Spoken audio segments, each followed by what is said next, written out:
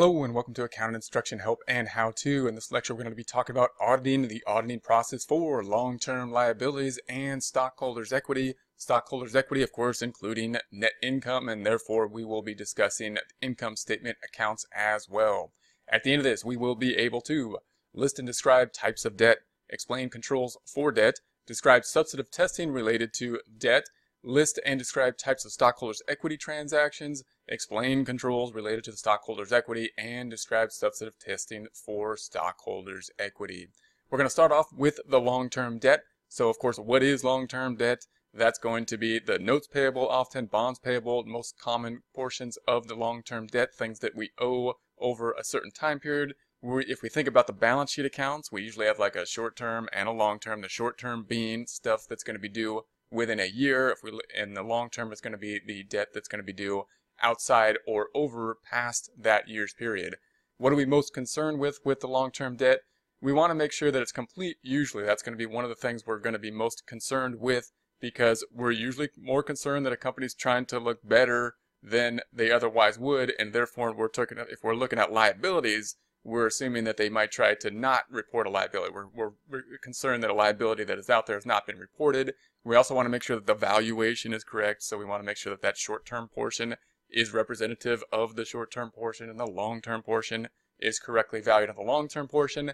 And then, of course, we have the interest related to the loan. We want to make sure that the interest expense that's being recorded for the loan is properly recorded as well. Because the transactions are going to be lesser within the loans, we're probably going to do more substantive testing because there's probably going to be lesser transactions there. We're going to depend a lot on substantive testing. We can recalculate and look at the loan documents and calculate the interest and try to figure out what the short-term and long-term portion should be. So we will do that for most of these loan processes. That doesn't mean, however, that we can't skip the inherent risk and the control risk. We need to take a look at the inherent risk and control risk. We need to document that just like we do with every process. So we're going to go through here. We're going to take a look at the inherent risk. We're going to take a look at the control risk, and then we're going to do substantive testing, and we're going to pretty much do all the substantive testing anyways, because the accounts shouldn't be too many. So we're probably going to do a substantial amount of substantive testing. Now, the inherent risk oftentimes is going to be low to moderate, and that's because the volume, the number of transactions that are going to be in this account, kind of like the fixed assets when we talked about property, plant, and equipment, are going to be lesser. So unlike if I went to the accounts receivable, when I looked at accounts receivable and there's a ton of transactions, and if we looked at compared that to the general ledger for the debt accounts, there should be far fewer transactions. So there's less likelihood for a problem there. They're usually fairly straightforward transactions as well. They're usually not too complex. If I look at the GL for the transactions related to debt, well, if they either got money for the debt, or they paid interest payments, or they accrued interest in some way, they're usually not all that complex in relation to some other types of transactions that could be there. And we usually have the third-party verification in terms of the actual loan from the outside person, usually the bank or someone that is incurring the debt, that also gives the amortization schedule oftentimes within those documentations. So, however, there could be more complications to some types of loans. So we have some more sophisticated types of loans out there sometimes that have both a debt portion and an equity portion. And if that's the case, it might be a higher inherent risk if we have some of these complex types of loans. And we do need to note that the loans are probably going to be substantial to the company. They're probably going to be material for most organizations, so they're going to be important in that way as well. So we're going to move on to the control risk. So we did the inherent risk. We think about the control risks. We're going to think about controls related to our assertions, the assertions of occurrence. We'll start off with, if we're looking at the controls related to occurrence, we're looking to see if there was proper authorization. Is there proper authorization for the bonds and the debt and the notes payable?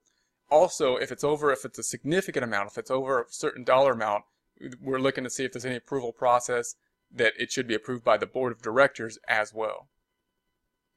Controls related to the assertion of completeness. So when we're taking a look at the assertion of completeness, what we want to do is we want to take a look at the subsidiary ledgers related to the long-term debt and reconcile those with the long-term debt accounts. So what that means is, remember, when we're looking at the balance sheet, we usually have like two accounts there. We've got short-term notes payable, long-term notes payable, and then we might have short-term bonds payable, long-term bonds payable. That's going to be backed up by the trial balance, and sometimes the trial balance might actually break out these accounts by have each loan have its own account, and therefore break out the short term and the long term for each loan.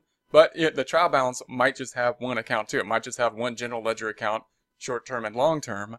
Therefore, we're going to need to go to the subsidiary ledger, similar to like a subsidiary ledger that backs up accounts receivable and accounts payable by vendor or by customer and vendor respectively. We're going to need a subsidiary ledger that backs up the short-term and long-term portion, meaning if they had 10 loans out there and those 10 loans are what makes up the short-term and long-term portion, then we need to see what the subsidiary ledger is and see the individual breakout between those 10 loans, and that's what we'll use to do that reconciliation process. Then we have the internal control assertion over valuation, and there should be controls related to the recording of the notes and the bonds payable. The bonds payable should be, the policy should be, it should be recorded at the face value, less any unamortized discount, plus any unamortized premium.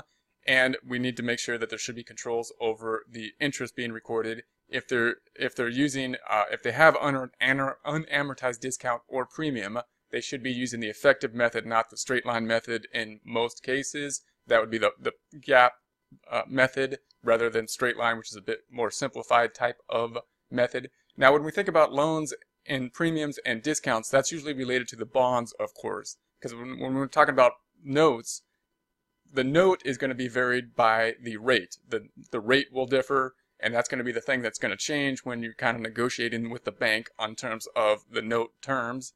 In terms of the bond, remember the face amount of the bond and the interest are fixed. So the thing that can change, the thing that's going to be negotiated in terms of the bond, is the amount of money to be paid for the bond. And therefore that's going to make a difference between the face amount, and that's how we come up with this discount and premium.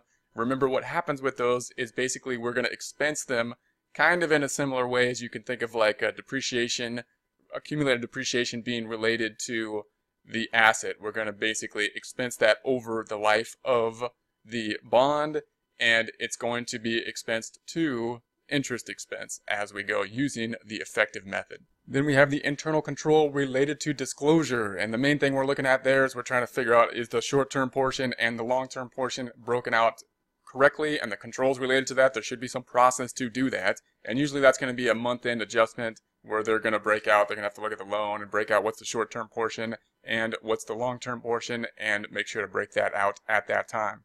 So now that we've done the inherent risk and we've looked at the control, the internal controls, then we can do the substantive testing. And again, we're going to do a substantial amount of substantive testing because the amount of transactions are going to be fairly minimal, and so we can test basically a lot of the new transactions. So what are we going to do? We're going to examine any new debt agreements. So clearly, if there's any new agreements that are out there, any new loans, we're going to see those loans. We're going to look at the transaction. We want to look at the agreement for the new loans. The loans that have been out there before, if the loans were there last year and we did the process of the auditing last year, then, and they're still outstanding because they're over a year-long loan, then we probably looked at the documentation last year, and we can look at the new transactions are definitely what we want to concentrate on this year. But we do want to verify the status of those prior year loans and make sure that we have the proper status on those. And then we want to confirm balances often with the third party. So we may send confirmations out, say, to the bank.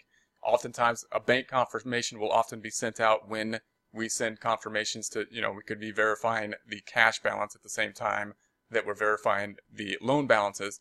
And usually what we're looking for is we're not just looking for the loans that are on the books in that confirmation. We're also testing for completeness. We're trying to see if the bank is going to send back and say that there's loans out there that we don't have on the books. And remember, that's one of our major concerns. We're concerned that they're understating the liability. And one way to check that is to look at their major institutions and see whether there's loans outstanding that haven't been picked up. Analytical procedures can also be very useful in terms of the debt calculations, because what we can do is we can take ratios of how much interest was paid compared to the debt that was outstanding, and those type of analysis can give us a good indication as to whether the debt is properly recorded given the fact of the ratio compared to the amount outstanding. We're going to go through and test our assertions, the assertions related to the long-term debts and the substantive testing related to that. The first assertion being occurrence, so the stuff that's on the balance sheet, it's reported on the balance sheet. Did it actually happen? Did it occur? We can look through the documentation for the new loans on the books, and that'll give us an indication on the occurrence. We may actually look through the minutes as well to see that they were approved and see them in the minutes for the new loans as well. Then we have the assertion of completeness. When we're testing for completeness, that's the big one, remember, because we're more concerned that a loan is not recorded because the company's trying to look better, and therefore to look better, they would not record the loan. So we want to make sure that we're testing for completeness. In order to do that, we can do multiple things. For example, we can look through the cash receipts. We can look for any large cash receipts. We can go through the general ledger, look for large cash receipts, and then trace those cash receipts to the general ledger. And the assumption would be that if some of these large cash receipts could be the result of loans, and then we want to see if it is a loan that's going to be resulting in these large cash transactions and large cash receipts, and if it is, we want to see if that loan has then been recorded. We can also go through the general ledger related to interest expense. We can look through the interest expense and then trace those back and see what loans those interest expense were tied to. And we're assuming, of course, that all those interest expense have been tied to loans that have been on the books. But if we are looking for completeness, any interest expense payments to loans that are not on the books. We can also look for note payments that are paid outside the date of the audit. So remember, we're doing the audit as of the cutoff date. Let's say it's 12/31. The audit that's actually taken place, we're doing this sometime after 12/31, and therefore we can look at transactions, we can look for any note payments that may have happened outside of that date and see if those notes were on the books or should have been on the books prior to that date, meaning they should have been on the books as a liability before the close of the year. There's also going to be that situation where we have leases and we have to judge whether that lease is going to be a capital lease or an operating lease. And one of the big factors of a capital lease is that it will generally result in a loan, because what we're saying in terms of a capital lease is instead of the company just paying off lease expenses, then it's really a purchase. So remember, that's that substance over form thing. So in substance, it's a purchase, and therefore we should put the asset on the books and we should put the related payments, or in terms of a loan, that in essence we're talking about a loan on the books for those capital leases as well. The assertion of authorization, one area we can look at is look through the board minutes to test for that assertion of authorization and see if these large transactions in terms of loans have been authorized in those minutes. The assertion of accuracy. So the assertion of accuracy, we can test some of the receipts, some of the payments. We want to make sure, of course, that the accuracy is there in terms of the loan balance, and we also need to make sure the accuracy is there when we make the payments in terms of breaking out the interest portion and the long-term and the principal portion when making a payment. So how much of the payment is going to be interest expense, how much of it's going to be to the loan, and then making sure that the long-term and short-term portions of the loan are broken out properly. This also has to do with the idea of classification. So classification being, do we classify these loans in the proper area? If they're a short-term loan, are they in the short-term area? If they're a long-term loan, are they in the long-term area? And we can go through we could test these loans. We can actually go through and look at the loan and see how they're structured. Remember, the loan can be structured in many different ways. We might have it like a mortgage where it's paid off monthly, some interest and some principal. We might have just the interest being paid off for a time period and then the principal being paid off at some time in the future. Whatever the loan breakout is, we need to know the short-term portion, the long-term portion. Remember, when we're talking about the short-term portion, we're not talking about the payments that will be made in a year, because the payments could include interest, and the interest is something that has not been incurred yet. The interest has been incurred when we use the loan, because now we're using the money. We're incurring the expense as we go. The principal payments is what we're going to be talking about in terms of short-term and long-term. So if we're looking at a loan that's structured in a similar way as a mortgage, we have both interest and we have principal portions. We're looking at that principal portion that's going to be paid out over the year as short term.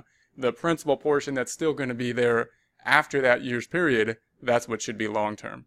Then we have the assertions related to the account balances. So rather than the transactions, we're looking at that account balances. This is what is reported on the financial statements in terms of long-term debt. What are the assertions related to those? We have the existence. So when we're looking for existence, we can confirm notes directly to the creditor. So we could go to the creditors, have that third-party verification that these notes actually exist. Then we have the assertion of completeness. So we're looking in terms of that amount that's reported on the balance sheet. Does it include all the loans that are actually out there? This is the one we're most concerned with the loans, because we're concerned that they're going to understate the loans, not overstate the loans. So we're going to get that subsidiary ledger, the account of all the loans that are out there. We want to do our classic footing the account, which means we're going to add it up, and we're going to make sure that the subsidiary ledger does tie out to the general ledger, and therefore the trial balance and the balance sheet amounts. And so that's going to be important so that they're not actually tracking a loan that it's on the subsidiary ledger that that's not being reported for some reason or other on the end documents, the general ledger and the balance sheet. We can also get confirmation letters from their standard institutions, usually the bank. So we can send out, when we send the confirmation in terms of the bank balance, what is the bank balance? We usually often confirm a bank balance with the bank, the third party. We can also ask for any loans that are outstanding with this particular client. And what we're looking for there is not really to verify the loans that have been recorded. We're really looking for the completeness testing. We're looking for any loans that are out there that have not been recorded, that are not on the subsidiary ledger. We can also review board meeting minutes for any type of conversation about any long-term debt, and we can have the conversation, of course, with management and talk to the management about any types of debt that may be not recorded on the balance sheet for some reason or another. Then we have the assertion of valuation. So that's going to be the assertion we're looking at those balance sheet accounts and we're trying to say, hey, are they valued correctly? And we could examine any new agreements, of course. We're going to look at those new agreements and make sure that they are on the books in a proper format, that they've been included at the proper value. Of course, some of the older loans, if they're still on the books, we audited them last time. We're going to confirm them this time, but we for sure want to take a look at all the new loan agreements that are going to be on the books and make sure that they are valued correctly. We're also oftentimes going to recalculate the interest payable, so we can look through there and look through when the interest is going to be paid. And remember that there could be a lot of different terms in terms of when interest is paid. We think about a mortgage, we think about interest being paid every month. But if we're talking about other types of loans, it may be that the interest is paid semi-annually, and it might not be paid at 12/31, of course. Therefore, there could be time that had passed in which interest had not been paid. So we'll oftentimes going to recalculate that accrual, that interest payable that should be as of 12/31, the interest that should be there as of that time period that will be paid, of course, next year. We will now move to the auditing of the stockholders' equity. So we're going to be looking at the stockholders' equity section. And when we look at the stockholders' equity section, we know that there's not as many transactions within the stockholders' equity. So that's going to be another one of those areas that has less transaction. Therefore, we can do some more testing of many more of the transactions that are there than in another account, such as accounts receivable. Types of transactions that are going to be in the equity section, we have the issuance of the stock. So that's not going to happen all the time, of course, because the issuance of stock is going to be something that is different than if we think about stock trading on a stock exchange. We're talking about the company, of course, issuing the stock. Now, if they issue the stock for cash, that's going to be a fairly straightforward transaction. But if they issue the stock for something else, such as they issue the stock for assets or services or some kind of debt transaction is within the transaction or stock splits, then those are going to be a bit more complex for us to value in some ways. They also could have purchases of their stock, so they could reacquisition their own stock, and that's going to be a transaction within the equity section we want to take a look at. And then, of course, we have the payments of dividends, and dividend payments, again, if it's for cash, it's going to be fairly straightforward, but if we're talking about dividend payments that are stock splits, that could be a bit more complex as well. So because there are going to be less transactions within this area, we're going to be using more of a substantive strategy, meaning we're going to do substantive testing because we're going to test pretty much all the transactions because there's not a whole lot of them. So that does not mean, however, that we don't need to look at internal controls. We still need to look at internal controls. We still need to document the internal controls, even though we're probably going to be doing a lot of substantive testing and testing a good most of the transactions involved, if not all. It's also important to note that large publicly traded companies may have an outside independent person or company that will be handling some of the transactions related to stockholders' equity, which makes the audit job a little bit easier because we can do a lot more verifications in terms of what's being reported on the financial statement by verifying it with the third party. And that's, of course, why it's been set up in this way. So if they do have this third-party verification for some of the transactions that we will be taking a look at, then we can use that as an outside verification for what is being recorded on the financial statements. The assertions that we're looking for in terms of the internal controls, when we go through the internal controls, we want some controls over the assertion. Verify that the stock dividend transactions comply with the corporate charter or the articles. We want to have some accuracy. We want to verify that the stock dividend transactions have been properly posted.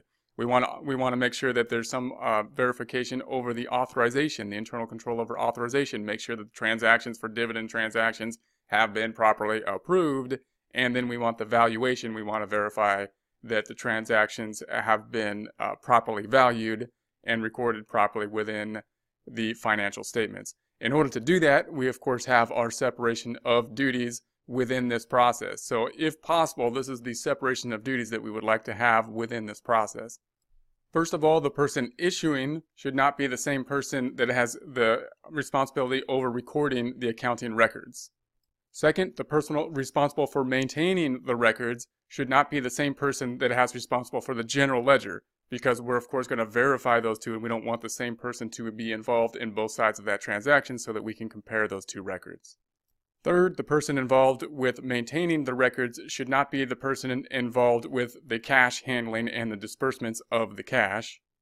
And fourth, we want some separation in duties between the person that's going to be preparing the checks, recording the checks, signing the checks, and mailing the checks, that process. In terms of the substantive testing, when we're taking a look at our substantive testing, we're going through the assertions for substantive testing related to the equity section. We're going to be testing for occurrence and completeness. So if there is an outside agent used in this process, then we can confirm the information to the outside agent. We're going to look to the outside agent and confirm the information with the outside agent that's processing some of these processes. When there's not the outside agent, we'll have to do other types of testing, such as we can trace the transfer of the shares between the stockholder to the stock register or the stock certificate book. We're going to add up or foot the shares outstanding in the stock register. And we want to make sure that that agrees to what's being reported on the general ledger. So we're going to compare those two ledgers, the general ledger, of course, being what is going to be reflected on the final financial statements on the balance sheet. If there are any canceled stock certificates, we want to examine any canceled stock certificates, and we want to inspect any unused stock certificates as well. Then we need to do the assertion of valuation. So we have to do substantive testing with relation to valuation. Now, if the stock is going to be issued for cash, that's not too difficult because it was issued on the free market. We know what the valuation is, so hopefully because it's on a market, and that market will give us the valuation. If the stock was issued for something else, like property or services, some other method, then we're going to have to go through there and do some other types of procedures to make sure that the valuation of that stock has been done properly, and it's an accurate reflection or a good estimate of what that value should be. How we do this could depend on what type of transaction we're looking at. If we're looking at property, we could try to look at the value of the property and make sure that the stock was issued for something close to the fair market value of the property. We can look at the stock, of course, and see what the stock value is at a given time as well if it was issued for cash, and come up with some estimations in that way as well. The same is going to be true for stock dividends in themselves. If we issue a cash dividend, of course, that's going to be pretty straightforward. If we have a stock dividend or something like that, we will need to look into and test the valuation of that stock dividend. When auditing completeness and disclosures of the equity accounts, we do want to make sure that the things like the number of shares issued and outstanding are properly disclosed. There could be other things like call options, and we could have things related to the preferred stocks that we want to make sure are going to be disclosed. Stock options or any kind of purchase options, any completed or pending transactions that are going to have some kind of effect on the stockholders' equity should also be something that should be in the disclosures, meaning if they're not on the financial statements, they should be on the footnotes if they are relevant to the decision making of the stockholders. Dividends. When we're taking a look at the dividends and auditing the dividends, we're usually going to check out all the dividends because we want to make sure that the dividends that were declared by the corporate bylaws have been properly issued. Oftentimes, if we have a separate third party that's going to be involved with this process, then we can confirm the amount reported to the third party. If there's not an independent third party, an independent agent, then the auditor can recompute the amount of the dividends that were authorized by the board of directors, and then of course they can trace that amount to the cash disbursement or dividend payments to make sure that the amounts that were determined through the board of directors has then been properly processed and paid out to the shareholders. Now we're going to take a look at retained earnings. So retained earnings, when we think about the audit of the retained earnings, we think about, well, what's going to affect retained earnings? How are we going to audit retained earnings? Well, what's going to affect retained earnings is usually going to be the net income or loss if there was a loss in the company. Any dividends declared and paid, that's usually what's going to be what's ineffective of retained earnings. So if you look through the retained earnings general ledger account, you of course will not usually see too many transactions. The retained earnings is the retainment of the earnings, meaning the net income over the years, as well as the dividends that have been declared and then paid. Now, could be some exceptions because note what we're depending on here is we're depending on the beginning retained earnings being properly recorded and accurate. And of course, if we audited the financial statements last year, we're hoping that the financial statement audit was correct last year, so the ending balance last year was correct. Therefore, the beginning balance we're hoping is correct. and therefore we can test what happens during the year, what happens in terms of retained earnings during the year. We have net income and we've got retained earnings. So if we could have other problems if the beginning balance is incorrect, if we have prior period adjustments, if we have any errors that we're going to correct that were prior to last year, obviously if we have any problems with the income statement in the prior year or any dividend distributions in the prior year, those are the types of things that could be effective of this year.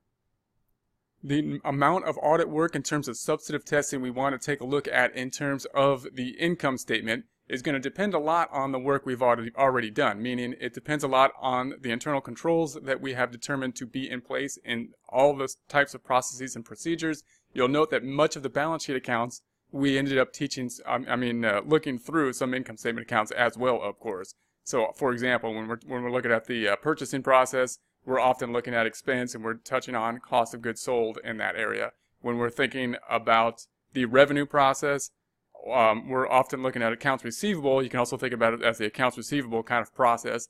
But of course, we're also hitting on revenue in that area as well. So the amount of testing that we're going to further do within the income statement accounts specifically will depend greatly on what type of testing we have done thus far in terms of internal controls overall, internal controls for different cycles, and substantive testing that we've already done in relation to some of these cycles when testing basically some of the balance sheet accounts.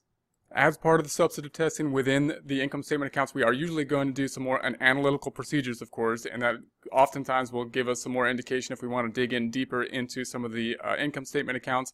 Those analytical procedures, the stuff that we can do in the office, is going to be including ratio analysis. We're going to compare this year's income statement to last year's income statement and see if there's any substantial differences, both in terms of dollar amount and in terms of percentage differences. We can compare the expense amounts to the revenue and do ratio analysis in this format and see if these types of analysis are consistent over time and or consistent with industry averages. If there are things that are going to be outside the norm, then that's probably where we're going to dig in deeper and want to see what else is going on within those types of accounts.